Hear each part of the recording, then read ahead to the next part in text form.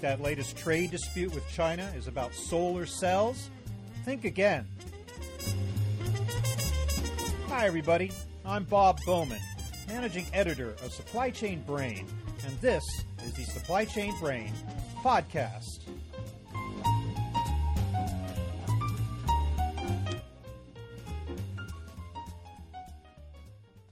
So China has slapped a new tariff on solar panel materials from the U.S., but that's not the real story. Behind that action lies a twisted tale of mutual rock-throwing by the U.S. and China for what each perceives to be unfair treatment of their exports. And digging even deeper, we find a Byzantine system deployed by the U.S. Commerce Department to figure out whether foreign companies are dumping their products here. You might be surprised to learn how it works, or doesn't. It's an Alice in Wonderland world of unintended consequences. So says my guest today, trial attorney William Perry of the law firm of Dorsey Whitney. He's going to give us the lowdown on the often bizarre methods used by the Commerce Department to supposedly protect our nation from cheap imports. So here is my conversation with William Perry.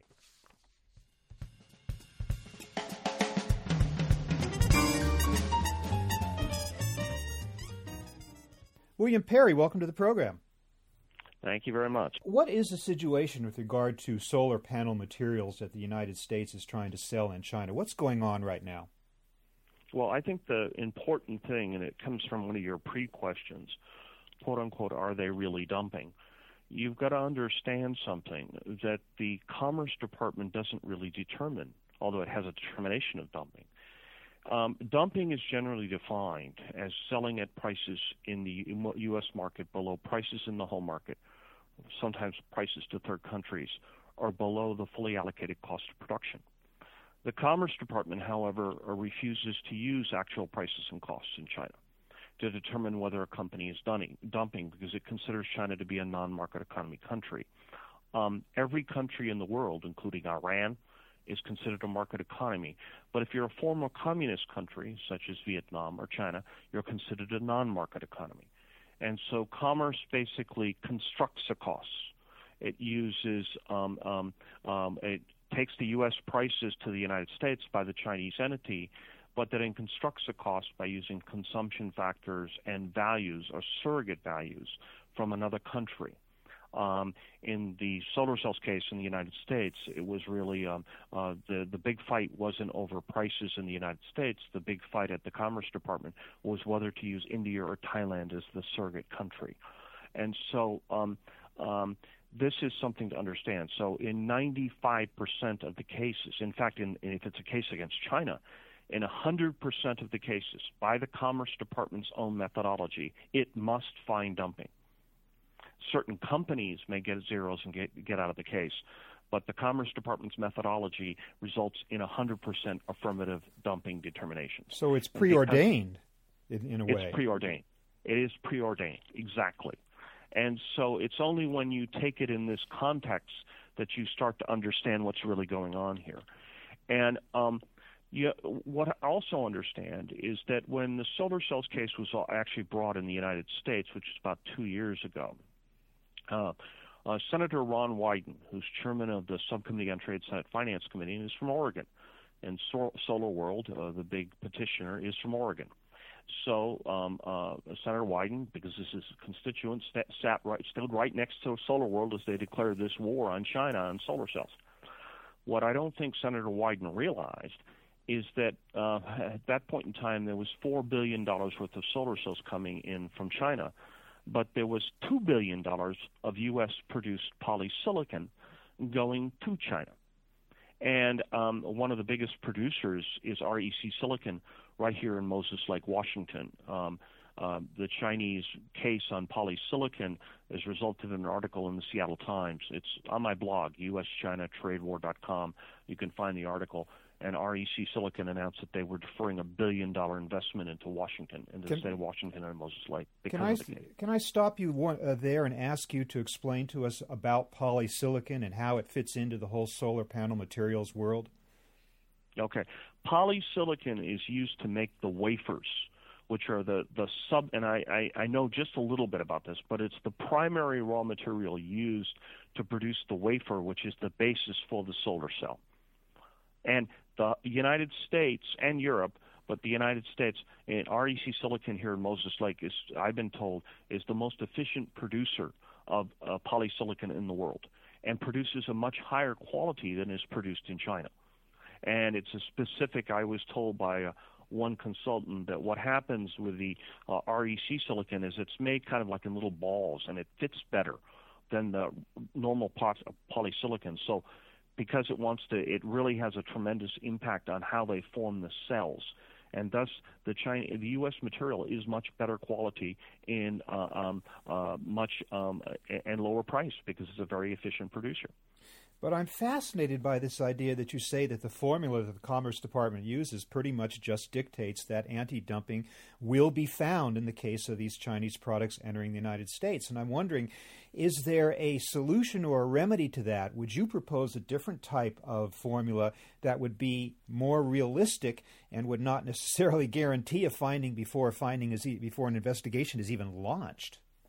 Well, we have, in fact, just 2 days ago, I've been working with a bunch of U.S. importers and with APCO, which is one of the most powerful PR lobbying groups in Washington, D.C., to create a group called the Import Alliance for America. And the importers are getting together because they, under U.S. anti-dumping and countervailing duty laws, it's very important to understand that Chinese companies do not pay dumping duties. U.S. importers pay dumping duties. So U.S. companies that import products into the United States are the ones that are liable for these duties, and they're retroactively liable. So what we've done is formed, and retroactively liable means that if in a review investigation the rate goes up, you, the importer of record, are retroactively liable for the difference plus interest. That's the way the U.S. anti-dumping and countervailing duty law works. So, for instance, in a recent case involving glycine, originally Commerce used India as a surrogate country. The rate was 51%, but they could continue to export with that rate. And then Commerce said, no, we're going to switch countries. And they switched to Indonesia, and one of the key raw material inputs was not produced in Indonesia, so the rate went to 451%. And the U.S. importer owes the difference plus interest to the U.S. Customs Service. So you're arguing that the United States companies suffer as much, if not more, as a result of these U.S. Commerce Department findings than any foreign supplier might be suffering. Exactly. And so if you take a look at my blog, USChinaTradeWar.com, you'll find out that. And this is the result why we've created this coalition. And the coalition is against the expansion of the U.S. anti-dumping and countervailing duty laws against China, not for Chinese companies, but for U.S. importers and U.S. downstream producers. Mm-hmm. The truth is that what's really happening is these, and this I understand you're into supply chain generally. It's really also the anti-dumping orders on raw materials. Solar cells is close to this, but 2 days ago, Commerce issued a final determination involving hardwood plywood and raised the rates to 59% by using the surrogate country of Bulgaria and saying that's the country we look at to compare the Chinese consumption factors. So we're at 59%. We wipe all hardwood plywood from China out of the U.S., but in doing so, what have we hit? We've hit all the U.S. producers of doors, windows, furniture in the United States, because anybody producing wood products in the United States was using the cheaper Chinese hardwood plywood. Now these companies either have to shut their production facilities and move to China or find some other way to get around it. But it's going to, and the other problem they're going to have is that in the downstream markets, the Chinese will ship in lower cost products because they have access to the cheaper raw material. It seems like a completely random exercise, the way in which the Commerce Department picks its reference country. I mean, what is the Commerce Department's rationale for picking Indonesia in one case, for picking Bulgaria in another? I don't understand how they make that choice. Well, they basically use what is called a comparable economic countries, and they basically are looking at for a gross domestic product, but also per person how much is produced in each country. India used to be the surrogate country, and that led to some stability because at least India had some good numbers. They were relatively close to China. And then what happened was 2-3 years ago, Commerce decided all of a sudden, well, China is doing better than India, so we're no longer looking at India. We're going to look at 5 different countries: Indonesia, Philippines, Bulgaria is 2 or 3 of them. One is Colombia, where they've even looked at. So they look at all these different countries, and that, of course, means that the decisions are arbitrary and capricious by definition. There is so much discretion to the Commerce Department that there's absolutely no relationship to reality. This is Alice in Wonderland. Now, going back again to, you asked what are we going to do about this? This importers coalition that we've put together is lobbying for 4 points. Number one, in the U.S.-China WTO agreement and the WTO agreement with China, the accession agreement, China is supposed to be made a market economy country by 2016, specifically November 2016. There is not a peep out of Washington about doing this. If China becomes a market economy, then Commerce will have to determine whether the companies in China are really dumping or not, because they will have to use actual price and cost in China. So we're lobbying for that. We're lobbying for that not for the Chinese, but we're lobbying so that the U.S. importer will know if the Chinese company is truly dumping or not. So you're lobbying for China to be declared a market economy by that time. You're in favor of that idea. Pursuant to the agreement that the United States has signed, yes. And is there out there a definitive definition of what constitutes a market economy and some actual tests that China can meet in November of 2016 to make that declaration? Well, yes, there is in the statute basically definitions of market economy and non-market economy. But you have to understand, this is not a legal decision. The Commerce Department of the U.S. government may try to use that as a cover. It is a political decision. How do we know? Because that's how Russia graduated to become market economy. How did Russia graduate to become a market economy? It was a non-market economy just like China. 9/11. President Bush decided he needed to have Russian bases to attack Afghanistan. President Putin told President Bush, make me a market economy under the dumping law. Secretary Evans of Commerce then flew into Moscow, said, looks like a market economy to me, and Russia all of a sudden became a market economy. Ukraine became a market economy because of the Orange Revolution. By the way, when Russia got market economy, the rumors I'd heard in Washington, D.C., which was Zhu Rongji, which was the number 2 guy in China at that time, went through the roof, saying, how could Russia become a market economy before China? It's a political decision. Yeah, so there is no strict rule. There's no little book you could open and see in hard, cold print the actual definition of a market economy that must be met in clear language. It seems like it can just be done with a wave of a magic wand. Now, let me say that there is a definition. If you go into the dumping law, I can even provide you, there are definitions of what our market economies and non-market economies are. But in truth, it's not the definition that matters. What matters is politics. And the other side of it, of course, is now, see what happened in the original U.S.-China WTO negotiations under Charlene Barshevsky, there was a trade-off. And that trade-off resulted in the United States saying to China, in effect, non-negotiable demand, you will be a non-market economy for 15 years. Under the treaty provision, Commerce has the right to make China a market economy before 2016, but pursuant to the treaty, it should do it by 2016 at the latest. Whether that'll happen or not, I don't know. And so it really is up to Congress. The other thing that we're in this coalition, to pull you back to the Importers Coalition, is we're also lobbying against retroactive liability for U.S. importers. Retroactive liability has been a huge problem.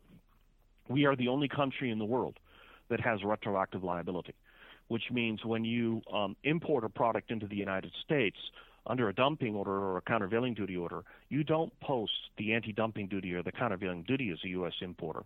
You post the cash deposit.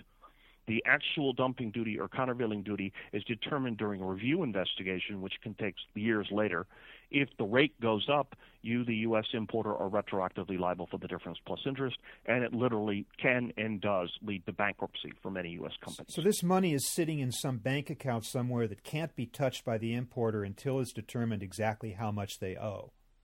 Yeah, it's kept in trust, basically, by the U.S. government, by the Customs Service. And what happens, it suspends liquidation. Liquidation is a technical term under customs law, and that is when the Customs Service actually determines how much you, the importer, owe.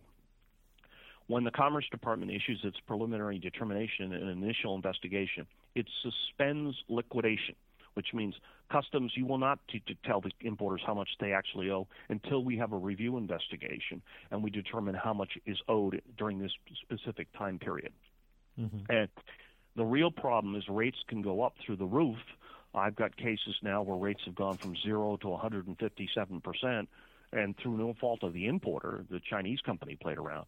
But the importer is the one who got killed. So importing under an anti-dumping or countervailing duty order for a U.S. company is like importing a loaded bomb or importing cancer. You never know what's going to happen. And that also means that in steel cases, for instance, all the petitioners have to do is file a petition. And no U.S. importer is going to continue importing once the preliminary determination comes out of Commerce because they're too worried about retroactive liability.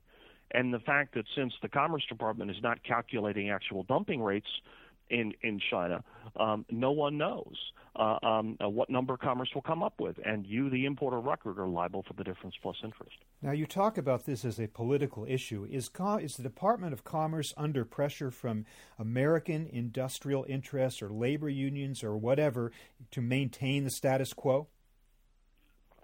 Yes, very much so. The U.S. steel industry, the unions have been lobbying very hard to keep China to be very, very tough on trade law, very tough on anti-dumping and countervailing duty investigations. In the Doha round, the WTO round, the first meeting was here in Seattle, and the U.S. government took the position that there would be no changes to the anti-dumping and countervailing duty laws at all. The rest of the world said no. If that's the U.S. position, there is no Doha round. So now they're negotiating it, but I don't think it's going anywhere. That's the point. The U.S. government is under tremendous pressure, especially from the steel industry, and the steel industry has been lobbying Congress for tough anti-dumping and countervailing duty laws since I got into trade law in 1980. By the way, has it worked? I mean, one of the biggest companies lobbying for tough anti-dumping and countervailing duty laws is Bethlehem Steel.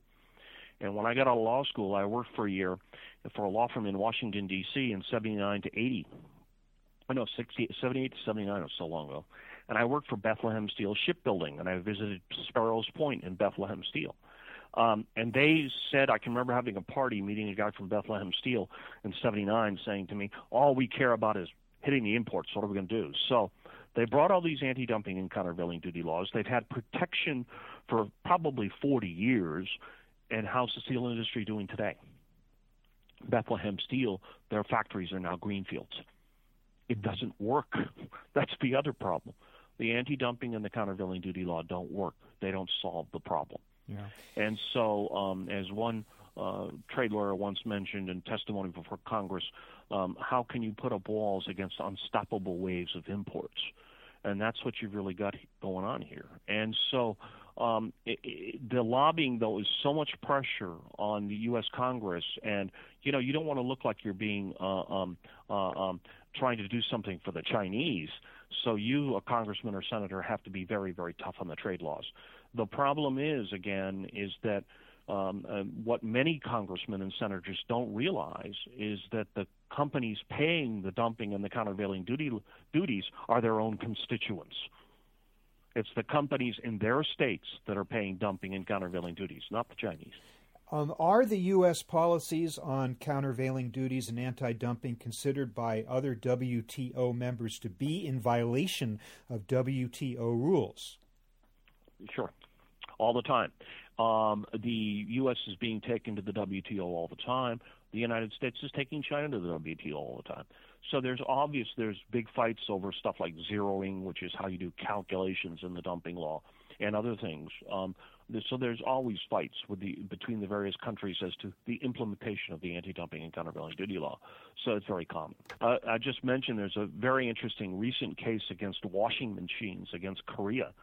And the Korean government is taking the United States to the WTO over its calculating of dumping rates in that case. And the Chinese have now indicated to the WTO that they want to be part of those negotiations or part of the proceedings. So it's kind of interesting. Is this to some extent an empty exercise, though? Let's say they take the United States to the WTO, or the United States takes another country to the WTO, and they lose the case. It's adjudicated against the United States. And yet it just goes on as business as usual, does it not? I mean, the United States doesn't say, oh, my goodness, we lost that case. We better change our policy. Well, it basically changes somewhat. And it'll make some, for instance, the issue of zeroing, which is commerce. Basically, it would be looking at sale-by-sale decisions and making its calculation of the dumping rate. And in some cases, you'd have like minus 30%. So in determining the average cash deposit rate, and instead of taking that minus 30% and averaging with a plus 30%, commerce would zero, which means the minus 30 becomes zero. As a result of that, what happens is commerce can create dumping when there is no dumping. And that's one reason. They've been taking that to the court, been fighting that at the WTO really hard. And now the United States government is changing its policy. In initial investigations, they've done away with zeroing. They're probably on the verge of doing away with zeroing in the reviews. That's being fought out. But it's also been fought at the WTO level. So, yes, over time things will change. But let's put it the shoe on the other foot. The United States brought a huge WTO case on dumping and countervail against China for GOES, grain-oriented electrical steel.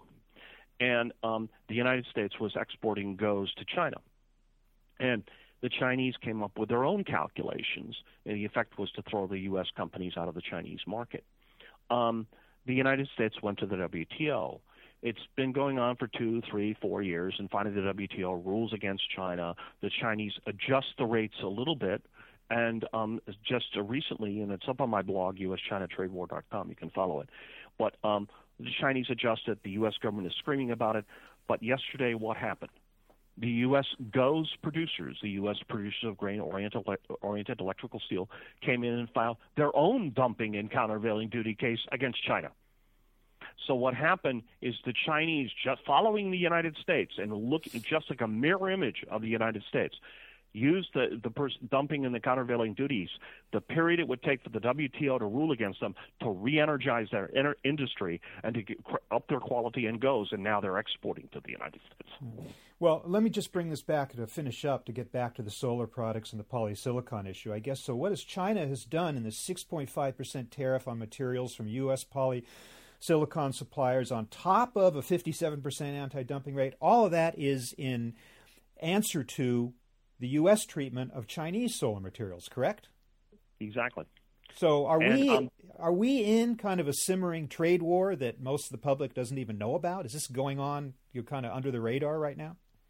Yes, I think we are. But it's, again, what I would say, it's not a huge trade war, but it's definitely a trade war.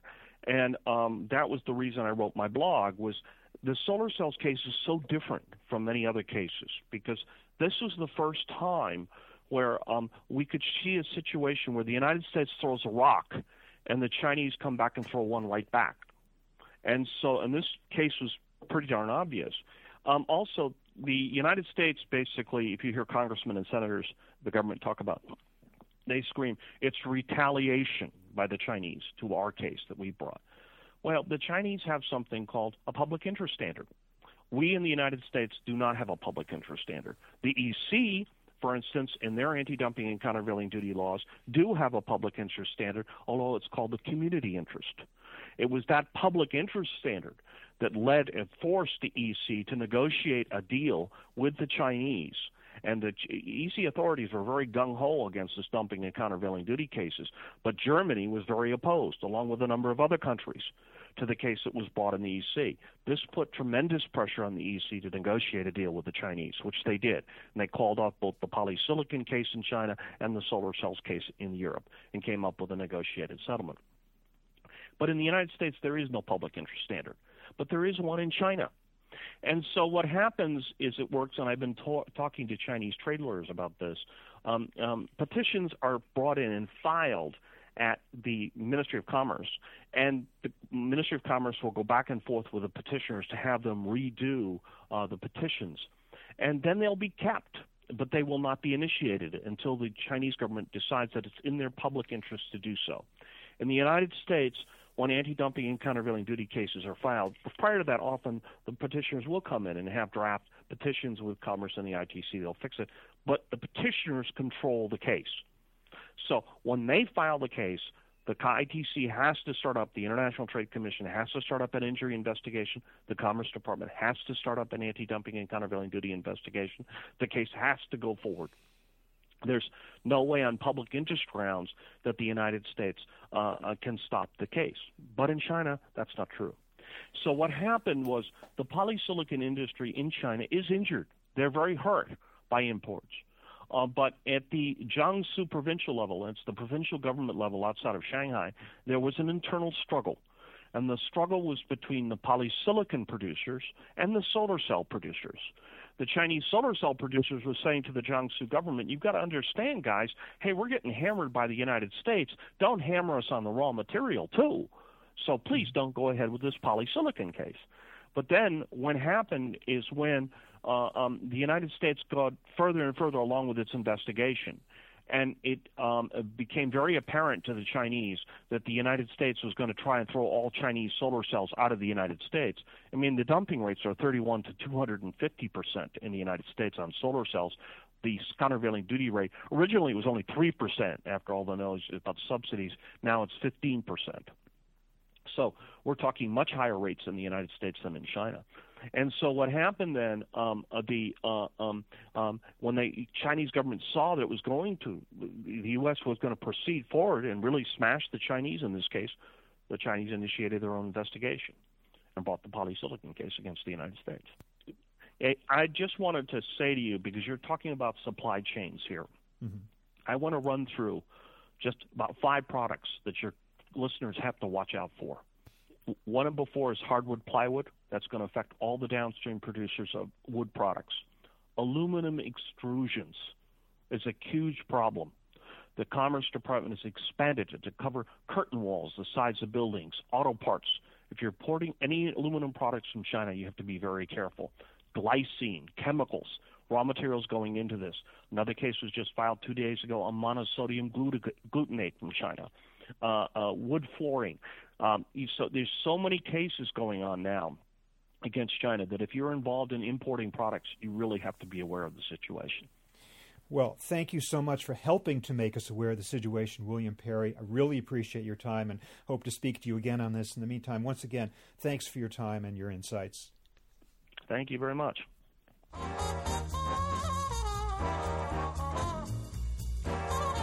That was attorney William Perry of Dorsey and Whitney with some interesting insights into U.S. trade policy. Hope you enjoyed the show. I'm Bob Bowman, managing editor of Supply Chain Brain. We're online at www.supplychainbrain.com, where we post a new episode of this podcast for streaming or downloading every Friday. You can also read my Think Tank blog, watch over 1,000 videos, and access all of our other content, including the digital edition of our magazine. Look for us on Facebook and LinkedIn, and follow us on Twitter @SCBrain. See you next time.